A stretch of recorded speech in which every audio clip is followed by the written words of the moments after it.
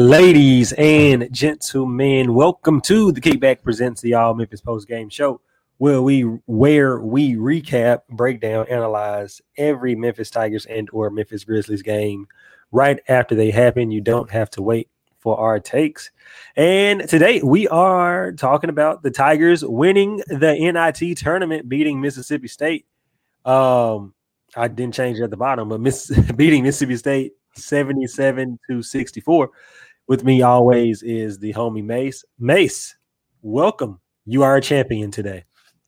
I ain't trying to hear no not in tournament jokes. I'm proud of these guys and what they accomplished. Coming from where they came from early in the season to perform as, one of the best teams, nationally they are being recognized as a team that could still be competing in the NCAA tournament at this very moment with the way that they're playing. And it's not all you could ask for, because you could ask for them to have played better early on and actually get in the NCAA tournament. But considering the circumstances, extremely proud of these guys, extremely proud of the effort.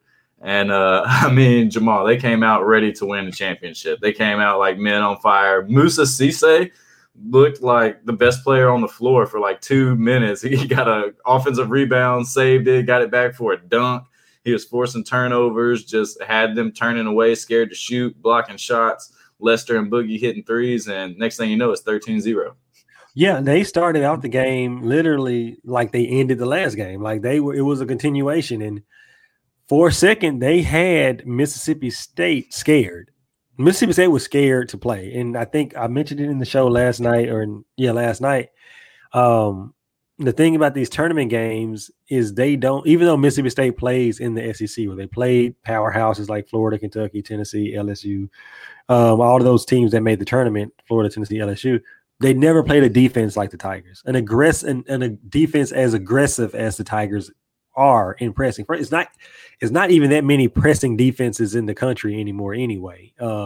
And you can see how that defensive style has gotten these teams off when they play them. Like Colorado State you can't adjust for it. Like you can practice for it all you want to. You can prepare for it. You can go through it, the motions with your scout team through every practice. But until you on the court and see the speed and the length of these players, teams are ready for it. In that first 10 minutes, it was a clinic put on by Memphis. It was an absolute clinic.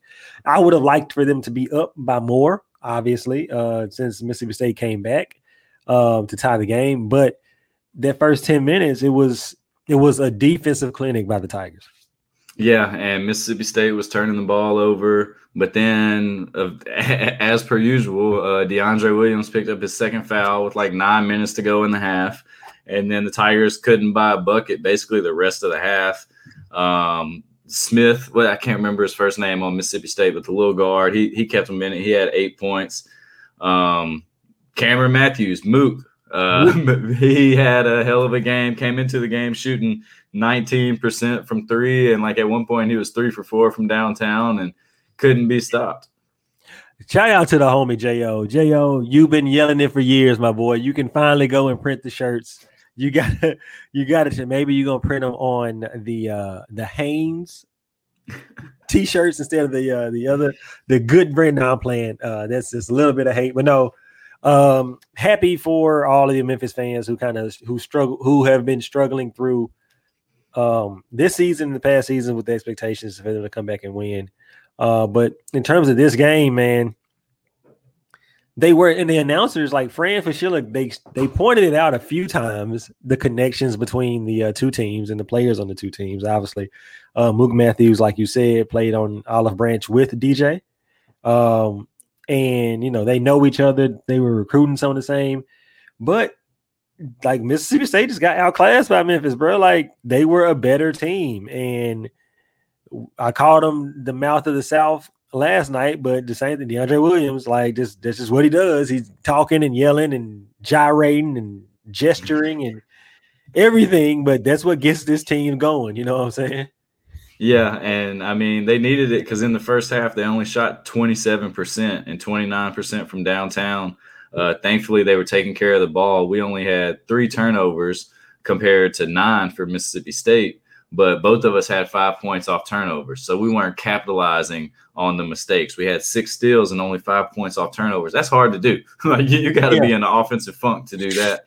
And then we out-rebounded them on the offensive end 9-2, but we only outscored them by 3 in second chance points in the first half. So we just didn't capitalize on opportunities. And it shows you that how much room this team still has to grow. And that should be exciting for Tiger fans, that there's opportunities that are left out there every night that this team could take advantage of, essentially, moving forward and be even better. Yeah. I mean, the missed opportunities. I mean, if there's one thing that you could just characterize this season as, is the season of missed opportunities, right? Like starting the year in South Dakota, beating St. Mary's turned out to be an okay St. Mary's team, but actually losing to Western Kentucky and losing to VCU, like, what if? Just beat one of those teams, you do better. In the Tulsa games, you do missed opportunities in the Tulsa games. Hell, even that first SMU game, the second SMU game, because we beat SMU in Memphis when we lost to them at SMU. Same thing there. I said it again, like every Memphis game is like a microcosm of the Memphis season. And it happened today, started off pretty fast, I guess you could say, and then they came back to earth a bit. But ultimately ended up winning the game. And that's really all you could ask for. Yeah, and credit to Mississippi State for fighting back in it, because early on they could have easily rolled over with the pressure that Memphis was putting on them and the way things worked out. When you get skunked 13-0, you can roll over, but they didn't. They fought back. But then to start the second half, once again, and we've seen this team do it, it feels like all year, but definitely the second half of this season is they go into halftime, and a lot of times like they had just let the team back in it or something. But whatever adjustments they make, whatever Penny says to them at halftime, like they come out on fire once again, which if you remember, like Penny's first and second seasons would get off to these horrible starts and have to come back from 20 down. So it's great to see hopefully that narrative shifting. But Musa came out, got a block, led to a Landers 3 to open the half. Next thing you know, we scored 5 in a row. And Musa, I thought it was like his best game, just the way he was moving around on the floor, his defensive presence. It might not have showed up in the stat line. He only had 6 points and 6 rebounds. And they only gave him credit for 2 blocks. And DJ had 5 blocks in the box score. But it's felt like Musa blocked 10 shots today. Yeah, he was everywhere, man. He's just – and that's the thing that you like to see about Musa. Like, his length is just crazy, right? And so you just want to continue to see him grow. And it's not much you have to change on the defensive end with Musa. Maybe become a little bit more disciplined in some ways on that. But it's like when you have a rim protector like that, who just if he's not blocking shots, he's altering shots. He's changing people's thought process about coming in the lane and shooting shots. That's awesome for him. Yeah, and Boogie also was really good today. He had it going in the first half. He had 11, and then he added, I believe, 12 more in the second half to finish with 23. But he just was. It's great to see, because you worry, like, after only scoring 4 points yesterday, we noted how he only scored 4 points, but he still played 30 minutes and was in the majority of the game. And then he bounces back today and leads you in scoring. So it kind of seems like he's mentally maturing and not just riding the waves anymore. He kind of understands that he can do this, but it's also a team effort. And some nights you're not going to have 23 points. And he contributed 5 assists, 4 rebounds, and only 1 turnover. I thought, it's hard to find anyone to, talk bad about DJ once again, especially in the second half. You go like 1-4, and he's just taking his man one-on-one and making plays. He tried to do it a couple times in the first half, and it didn't work out. He forced some bad shots and turned it over, but he stuck with it. And in the second half, he was DJ Jeffries, as we've kind of come to expect here down the stretch. One thing I will say I noticed, like you said, it's tough to be critical of any player this entire NIT tournament. Like the team had played, not even the whole, like, since January, this calendar year 2021, this team has played really well. I'm one of the hardest critics of Penny and this team. And like I said last night, like, for the last 3.5 weeks, it's been tough to criticize them on anything besides the obvious and making free throws. And like they've gotten better at turnovers. Everything else, they just make free throws. So, but the one thing I will say I noticed is Penny still he shortened the rotation a little. Like Malcolm only had 7 minutes. And I think it was kind of the same case yesterday, too. I didn't look at the exact minutes, but you just see Malcolm on the court a lot yesterday. Like when it came time to win these games, Penny had his people on the court. He had the people he trusted on the court. Like DJ played 30 minutes out of 40 and he didn't start. You see what I'm saying? Like that's like maybe you think that that's something that he should have done earlier. My mom just texted me literally, "Hey, how about them Tigers at DEM? Hope you gave them their props on the show today." Well, I'm recording the show right now, Ma. So this is me giving them their props. Yeah, they deserve it, man. We definitely giving them props. But yeah, and Ball 19 minutes off the bench and no one else really. And we've kind of been seeing that because as Musa comes out in the first half, Malcolm will come in. But then by the close of the first half, it's usually Jaden out there because we're going a little bit smaller, being a little more switchable and quick.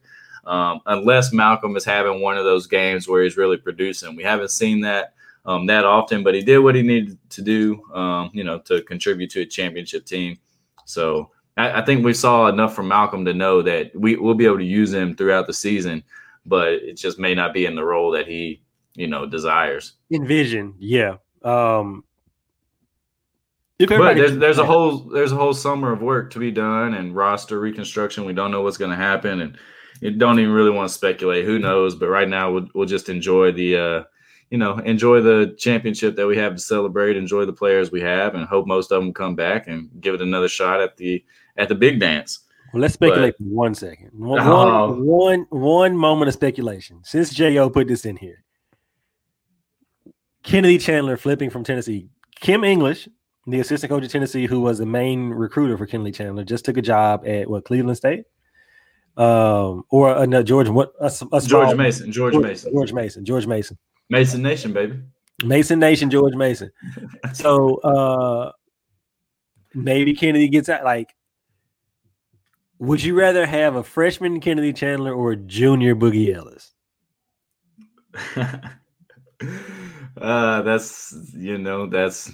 Kennedy Chandler is one of the best point guards in the nation, but I don't know. That's tough. I'll take both. But I don't think Kennedy's going to flip, man. We saw I don't think so. He posted something recently, basically reaffirming his commitment to the Big Orange. So, would you welcome Tyler Harris back with open arms? Well, he's not going to play. I would welcome him back with open arms, but I don't think he's got a rotation spot. He went to Iowa State and they stunk, and he was not playing a whole lot, So, I don't think this is the place for Tyler Harris. I love the kid. He was fun and set records like as a freshman, and probably so. Probably right. Should never came. But again, another guy who his numbers were great at out of Cordova. Like he was awesome to watch in high school, electric player, but expectations got the best of him, and is not his fault. Like he was doing what he was supposed to do at Cordova. Like, yeah, Mr. First 48. Like if you can score 48, you do that because you're winning. You're in Mr. Basketball conversation, but you got to see the whole picture of where he fits in the college basketball landscape. And it's just, he wasn't going to be that guy. He wasn't going to come in and be like Randy Culpepper, Man, that era, boy.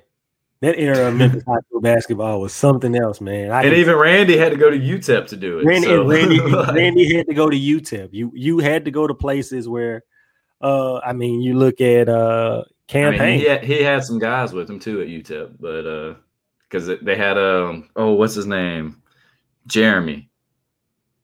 Jeremy Williams. Yeah, no. Jeremy Williams. They had him. This was Barbie. Arnett Moultrie. There you go. Barbie had just left the Cal staff and went down there, and he took basically all of the players that University of Memphis wasn't going to take. And so he was like, well, y'all can just come on to UTEP. And what UTEP, that UTEP team, I was in the building that night. I was home for something. That UTEP team snapped a Memphis home winning streak. It might have been Josh's first or second year. That UTEP team was like a 60-something game home winning streak that the UTEP team snapped because Randy and them just came in ready.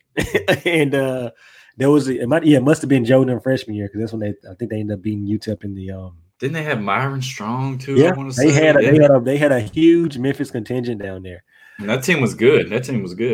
So here's my question for you, University of Memphis alum and University of Memphis fan. What do you grade the season? I probably give it a B. If you would have asked me before the season when I was expecting DeAndre Williams to be cleared, and if I'm being perfectly honest, probably even without him, I would have expected the Tigers to finish top 2 in the conference and be dancing. And they didn't finish top 2. They finished just behind that at 3. So, but I do think they got some bad luck with every player getting cleared to transfer and Williams not. But that's just the nature of the business. So I give them a B. It was definitely looking like a D early in the season, maybe even an F. And then if they, made a bunch of hundreds on some tests and quizzes, did some makeup work to bring that grade up to a respectable B, get you those 3 points on the GPA scale. So I give them a B. How about you? They came to a couple of study hours. They went to the professor's office on his days to get some extra credit. Hey, we've all been there. You fall behind early. Got to. That ain't your college experience. Don't talk to me. I'll do the same with a B. And the majority of that B comes from January 1st of this year till now. Like, the thing about it is you can only play the teams in front of you. So as much as I want to not really blame the schedule because they played the American Athletic Conference sucked this year, but you can only you have to play them. You can only play who's in front of you, and you got to win. And this is what they did. At the end of the day, this game is about winning, and that's what they did. The expectations were what they were, and those expectations were shot after the first weekend. You saw it. Do you think the grade would be any different if the Tigers would have won one of the Tulsa games and won, say, the Western Kentucky game and snuck in as an at-large team but lost in their first round of the NCAA tournament? Would they have gotten a different grade then? I probably would have given them. You know what? It might have been a B+. I think the grade would have been different because they would have made the tournament. Okay. And you would this was a tournament team. We said it starting this season. We thought this was a tournament team. Now, granted, with the tournament team stuff, a lot of that stuff is different because it's all about the draw you get. And maybe you're a 12 seed that gets a bad 5 seed, and that's an easy, do that. But if they win one of those games and they make the tournament, I think this is an automatic B+, A- year. Yeah, that's fair. That's fair. And what I guess the thing too is you see what it looks like. We saw such regression from players and then some progression from players, and just it was a roller coaster season. I mean, that's not a novel thought, but it was like a roller coaster in every way, record wise, team chemistry wise, team stats wise. Everything was up and down until DeAndre Williams came. And I mean, I have been on this dude and critical about this guy, but obviously he was the thing that kept this team together, because when he came back that Tulane game, there was a flip switch. That's it, right? The switch flipped. Yeah. Golly. Blame the beer. And you can see it. I was talking to somebody today. I was talking to one of Alex's uncles today.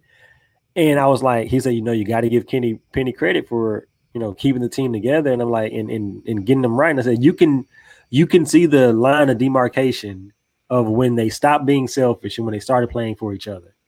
And the team took off. Now, granted, there were some close calls. Tulane game was too close. South Florida game was too close.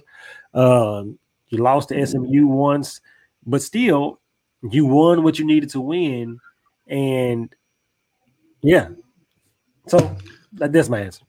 Yeah, and I mean, if DeAndre Williams comes back, he's he's definitely in the conversation for preseason All-American, I would say. Landers not far off. Musa would be in the conversation for preseason All-Conference. So would Lester. Like, you would have legit 4 guys if they all come back, with Boogie too in the conversation for preseason All-Conference. And while we're on the award subject, Landers Nolly was named NIT Most Outstanding Player, and Lester was named to the All-Tournament team. And I thought that was completely fair. You could have put anyone from this Memphis team on the All-Tournament team. Really, I thought Les was super deserving. I probably would have voted Les MVP if I had the vote. But Landers had the huge game, and I thought DJ and Williams were right there knocking on the door for All-Tournament team too.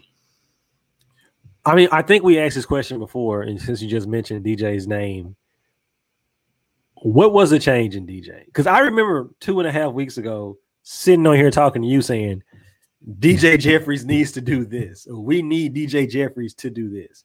What do you think has been the change? Was it a strategy thing, a coaching thing? Did you notice anything different about DJ in the last 3 weeks? His body language looked different. He looked more confident in himself. He kind of bought into and he's been pretty good defensively and on the boards all year, but just bought into doing the little things and just like realizing that the offense was going to come, and just not thinking, just hooping. Like it's kind of, we've just been waiting on that that switch to flip all season. Like, you know, we've been saying, like, what could Penny do to make these guys stop throwing it out of bounds and stop looking like they're thinking so much? And I don't really think it was anything strategically over these past couple of weeks that have changed in DJ. It's just like he just got confident. He hit a couple shots. He made a couple passes. And now he's like, oh, yeah, I'm a swing man. I can handle the ball. I can, you know, go in, take you one-on-one. I can make a play for my teammates. You're averaging like 5 assists a game. Like, that's unheard of from early season DJ Jeffries.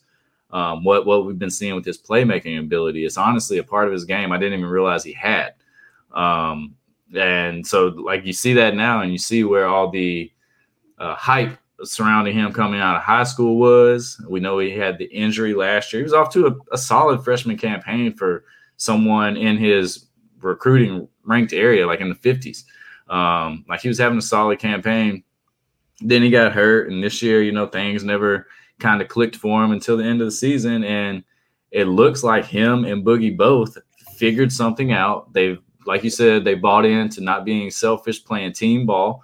And when you do that, everything just becomes so much easier. Things are more open. The driving lanes are wider. You're seeing guys cut. You're seeing who's open when you're driving and making the right read and making the correct kick out. So I just think, like, it finally clicked. It doesn't look like we did have the offensive change from the NBA style to the Lion offense, but honestly, and like you and I talked about, I thought that was kind of just a BS excuse anyway. Like, it didn't matter what you were running, because what were we running today? Pick and rolls, basically. Like, it's the same thing. It's not that flex offense that we were trying for a little bit, but Penny basically put them in that flex to make them realize, like, just what they needed to do and to simplify the game. And now they're taking those concepts of the basic offense and are able to just hoop and not think about running the offense, but just doing things as they happen. I think I said a lot right there. I think it's something that young coaches do a lot. And young coaches overthink a lot of things. So you started doing the NBA style offense, which obviously didn't work, because even though it's NBA and it looks like there's not a lot of thinking, there's a lot of thinking involved in those dribble handoffs. And do I go now? Is it my turn? Do I need to pass and wait? Right. Because it's a lot of one-on-one, but it's like, when do you go? Exactly. It's a lot of thinking in that. So then you go to the Lion offense, which is more of a set call. I'm going to not call a set every time down the court, but I'm going to call a set, and there are 2 or 3 different options out of this set, which still requires some thinking, and maybe not as much, but some. I mean, that was the Lester Lion offense. That, like, he tried to make it as simple as possible for right. them. And then at this point, it's like, yo, just go out there and hoop. Like, at one point in the season, outside of the Memphis games, outside of the Houston games, you were better than every team you stepped on the court. You knew that coming into the game. Go out there and hoop. Here are some fundamentals: pass, cut, pass, pick away, pass, move. Here you go. I don't want to call a play every time. I don't want to put y'all in this dribble handoff. I don't want to put you in the line. Let's just go play. And then once you get to that level of basketball, there are just certain things that come second nature. You know, when a screen comes, how they're spread on the other side of the court, or you know what to do and all of that. And I think that at 3 weeks ago, a month and a half ago, that's what it was. Like, yo, bro, like, let's just go play ball.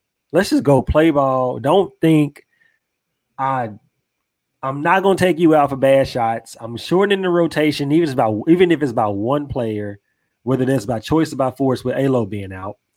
So don't worry about the stuff y'all been worrying about. Let's just go play ball and win some games. And that's what they did. And I think that this is about to be a haterific comment. But probably not all that entirely true. But with Alo being out, you saw a difference in the team, in the roles of the players on the team, and that's going to be interesting to see how that changes when he comes back. I think when Alo out, it opened up DJ Jeffries to do a lot more. We can look at DJ's numbers since Alo's been out and see a completely different change in what he's been doing and whatever. So that's something you have to take into account too.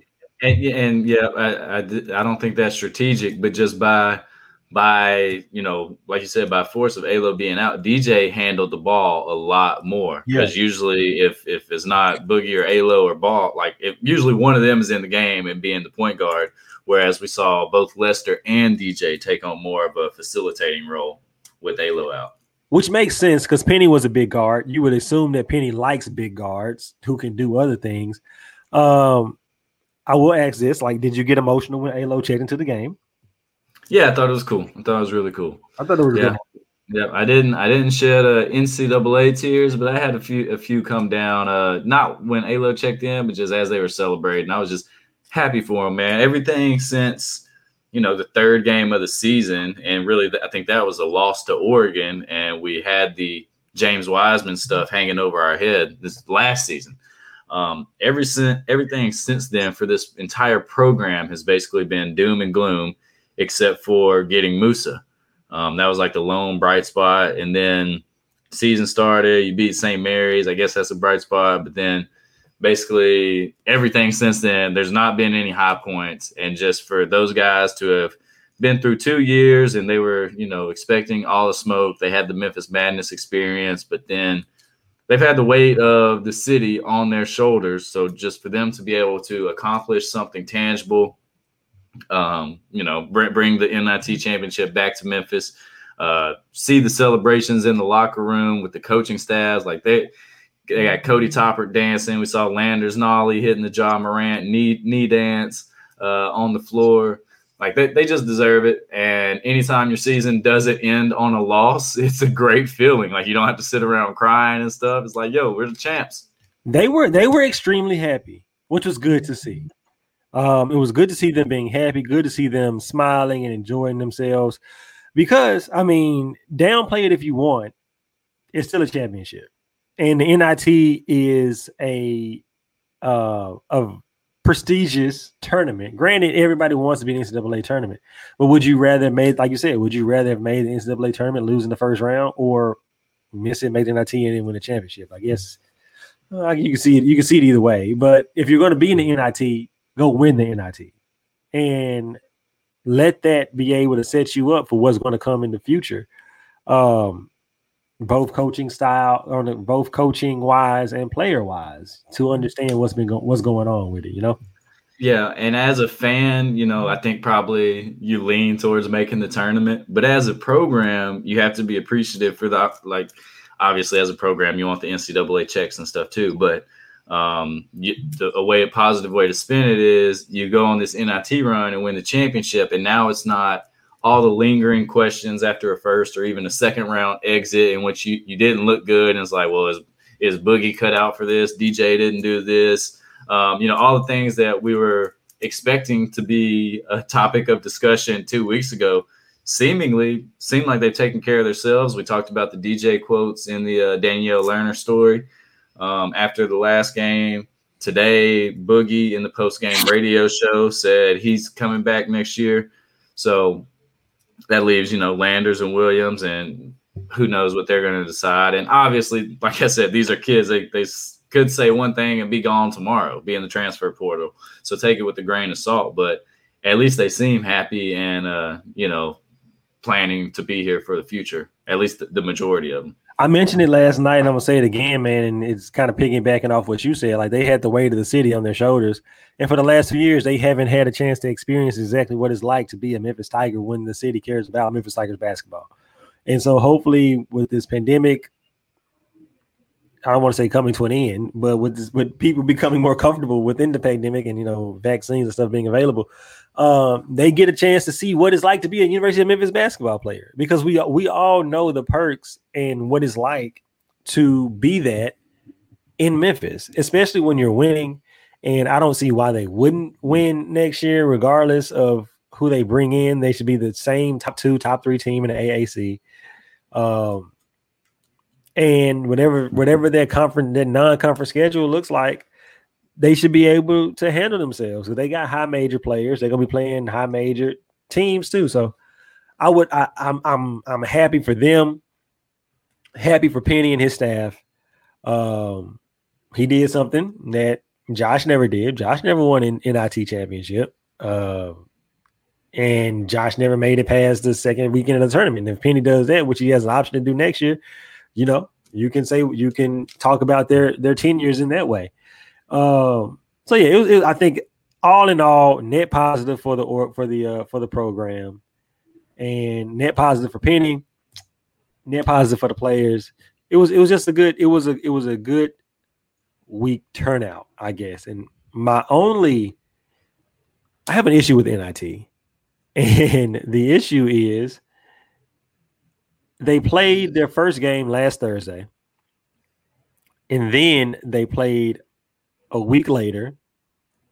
Then they played on Saturday. Then they played right on Sunday. Like, why so much time between the games if you're going to make them play the championship game right after the semifinals game? Like, they had a week there. I know it's TV and stuff, but figure something else out, bro. Like, yeah, I didn't like that.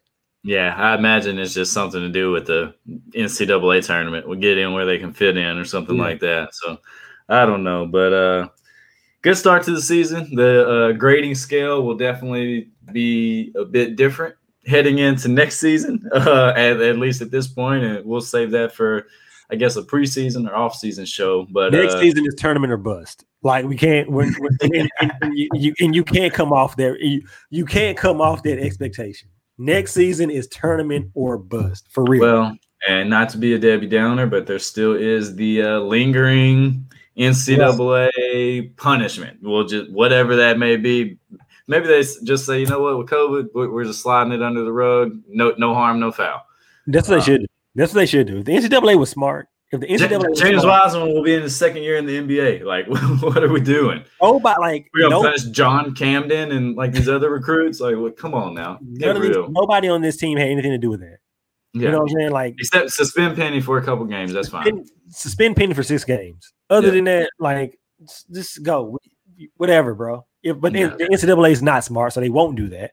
But that's what they should do.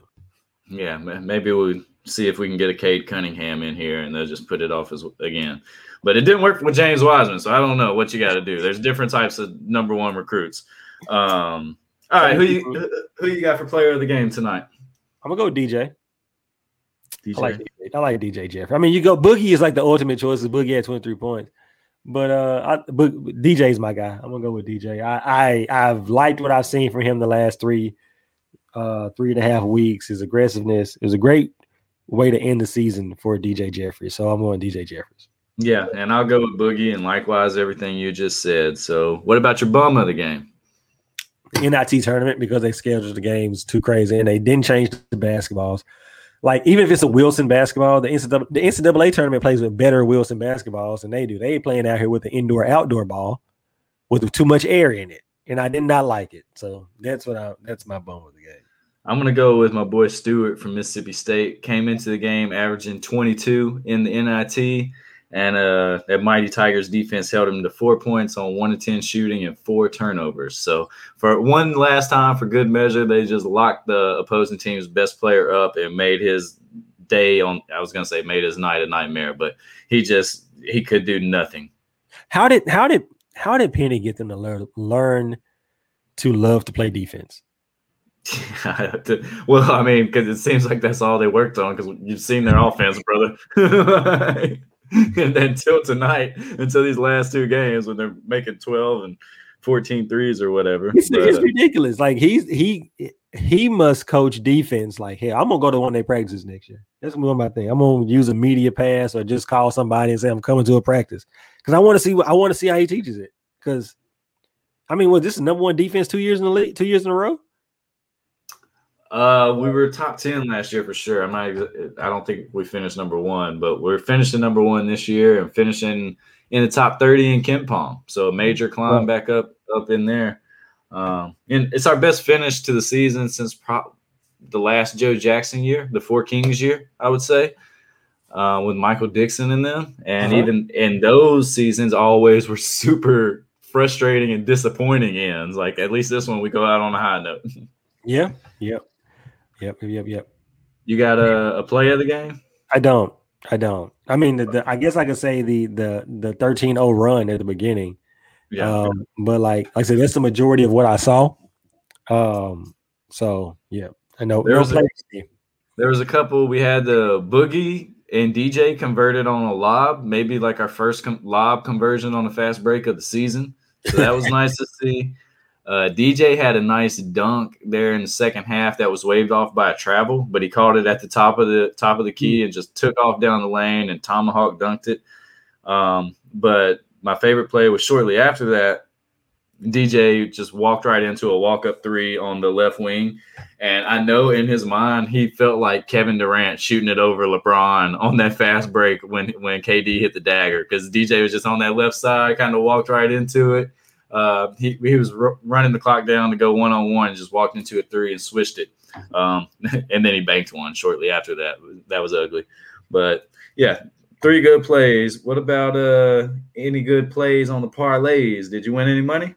Won me some money today on the Tigers, man. They were a 5-point favorite, I believe. And that line's too little. It was never in doubt. And I questioned myself because I was like, this game might be close and it might come down to free throws. So should I do Mississippi State +5? Because it might come down I was like, nah, man, this team is better than them. And they are more than 5 points better than Mississippi State, and they proved it. And yeah, so I won me some money off of them today. Thankfully. Nice. Well, I guess that wraps it up for the Tiger season.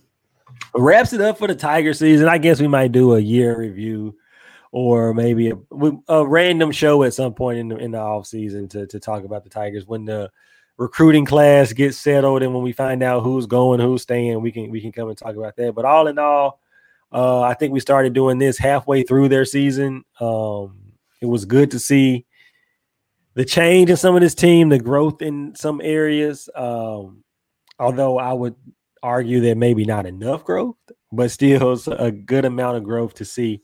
And you can't argue with winning, dog. You can't argue with winning. You can't hate on winning. And they won. They just lost 2 games that they shouldn't have lost because of free throw shooting. And but they did what they're supposed to do. And they won. They're NIT champions. They're going to get a ring. A lot of people, like you said, don't end their seasons with championship rings on their finger. They're going to end up with 1. So there you go.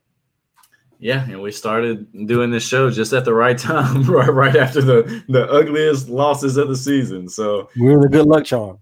You wanted to do this show so you could bring your hating aspect of the Tigerdom. And, Penny just said, not this season, Jamal, maybe next year.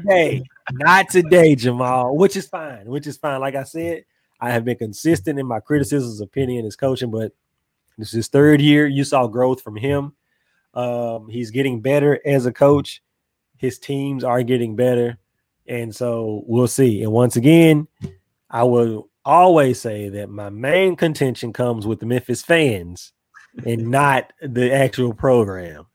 But my team didn't make it. My team was under some NCAA stuff, so we didn't make it. So I got to sit and deal with that. You can talk about what you did, and I can't talk about what I did. So there you go. Yeah, Miss Joyce, I don't think Jamal was too hard on him. I think he was pretty fair for the second half of the season ever since we've been doing this show. So I think I held him in check. So just want to let you know that anytime Jamal comes with some hater, I come right back at him. He does. He does. But we'll be back with some Grizzly shows this week. I think they play Monday in Houston. So if all goes as planned, we'll be back tomorrow night to recap that one. In the meantime, y'all can find me on Twitter at BarnburnerSlim. Y'all can find the Patio version of the show on Spotify, iTunes, Stitcher, wherever you get your podcasts. Just search All Memphis Post Game, subscribe to it, and leave us a review, please. Jay, let the people know. Man, they can find me on Twitter at Nerdy McFly. They can find the show on the Facebook at The Kickback Pod or Diamond in the Bluff Media. And they can find the video version of the podcast on Diamond in the Bluff Media on YouTube. Like May said, rate, subscribe, comment. Let us know you like what you're listening to. If we're on whatever platform you're listening to, we thank you for tuning in with us. Congratulations to the Memphis Tigers, your 2021 NIT champions. I don't know if there's going to be a parade on Bill, but they will be out celebrating at some point in time. And with that being said, for Mase, I am Jamal, and we are out. Champs, baby. Hey, don't risk COVID for an NIT parade. Just saying. Don't.